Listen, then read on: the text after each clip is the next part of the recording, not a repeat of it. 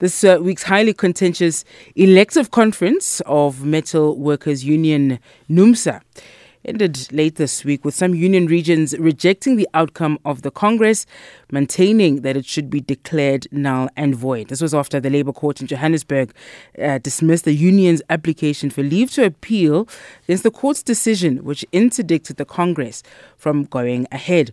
Numsa's regional secretary in the Western Cape, Vuyo Lufele, was among those saying that the Congress did not comply with Numsa's own constitution because the Mpumalanga region was excluded from attending. He reiterated that the elections which were held for new leadership was in fact null and void. The statement was a clear sign of future battles for the heart and soul of South Africa's biggest trade union. Labour Analyst Mamokgethi Molopyane joining me now. Thank you for your time as always. The issues Numsa is facing now are only just beginning, isn't it, given just how chaotic this Congress was, the fact that they continued to go on with it. And now we're at a point here where you have two regions, you have Mpumalanga and the Western Cape, not recognizing the new leadership. What does this spell for the future of Numsa? Hi. It's quite sad, really, for the future of Numsa, for ordinary members, because they must be wondering. And here I'm referring to not the members who will be at conferences attending as delegates who are by their regions are seen as conference-going members, but an ordinary member who's a factory worker or in whatever other sector that Numsa represents. They must be going through, as young people say, the most, because here's their union, the biggest in the country. Arguably, it has been, up until they were expelled, it's been very vocal about the issues of workers. But now it's caught up in a battle for leadership.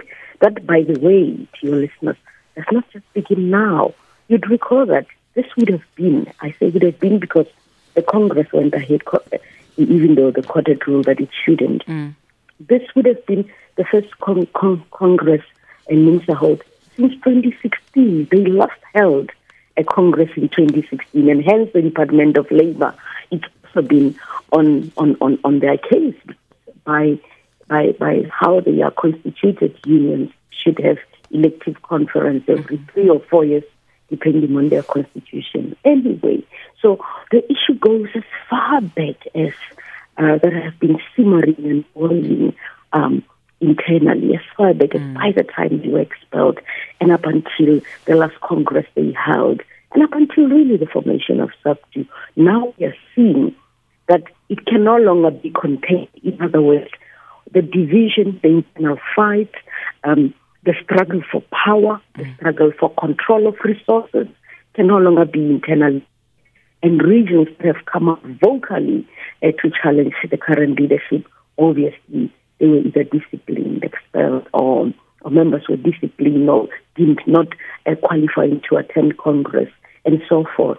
And here we are today. And indeed, my next point was going to be about what SAFTU is saying. We know they are refusing to comment so far, but surely they can't keep quiet for much longer. Well, they cannot, because they are the federation under which Numsa now belongs. They have to make a statement. However, either way, even if they comment, because of the fallout between Irvin Jean and Zelenzi Mavavi, it's always going to be received as heck on us. I mean, already we know during the speeches that were made in the past, during this conference, it became clear that, for example, the suspended leader and was said to have, my name is Ruth, was said to have, they said, we know them and Babi were against us. So there's already a narrative that's coming from a union leader who is seen as, who perceives the federation they fall under as being against them.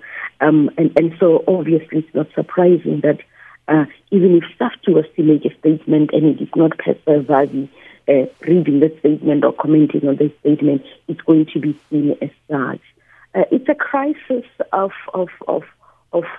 leadership, but also it's a crisis of what we would call a misunderstanding and completely not understanding what the idea of democratic centralism. I emphasize this because Irvin Jim continuously likes to emphasize how they adhere to democratic centralism as Numsa. But it's become clear that where the wishes of the workers are not taken into consideration, and it's about a strife for power.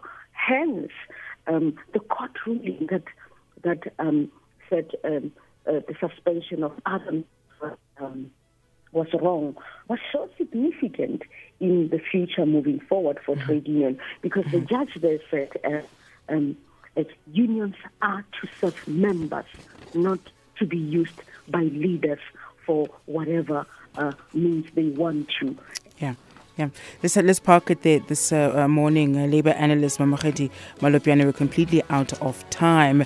When you're busy fighting each other, when do you have time to fight the real issues that workers are facing?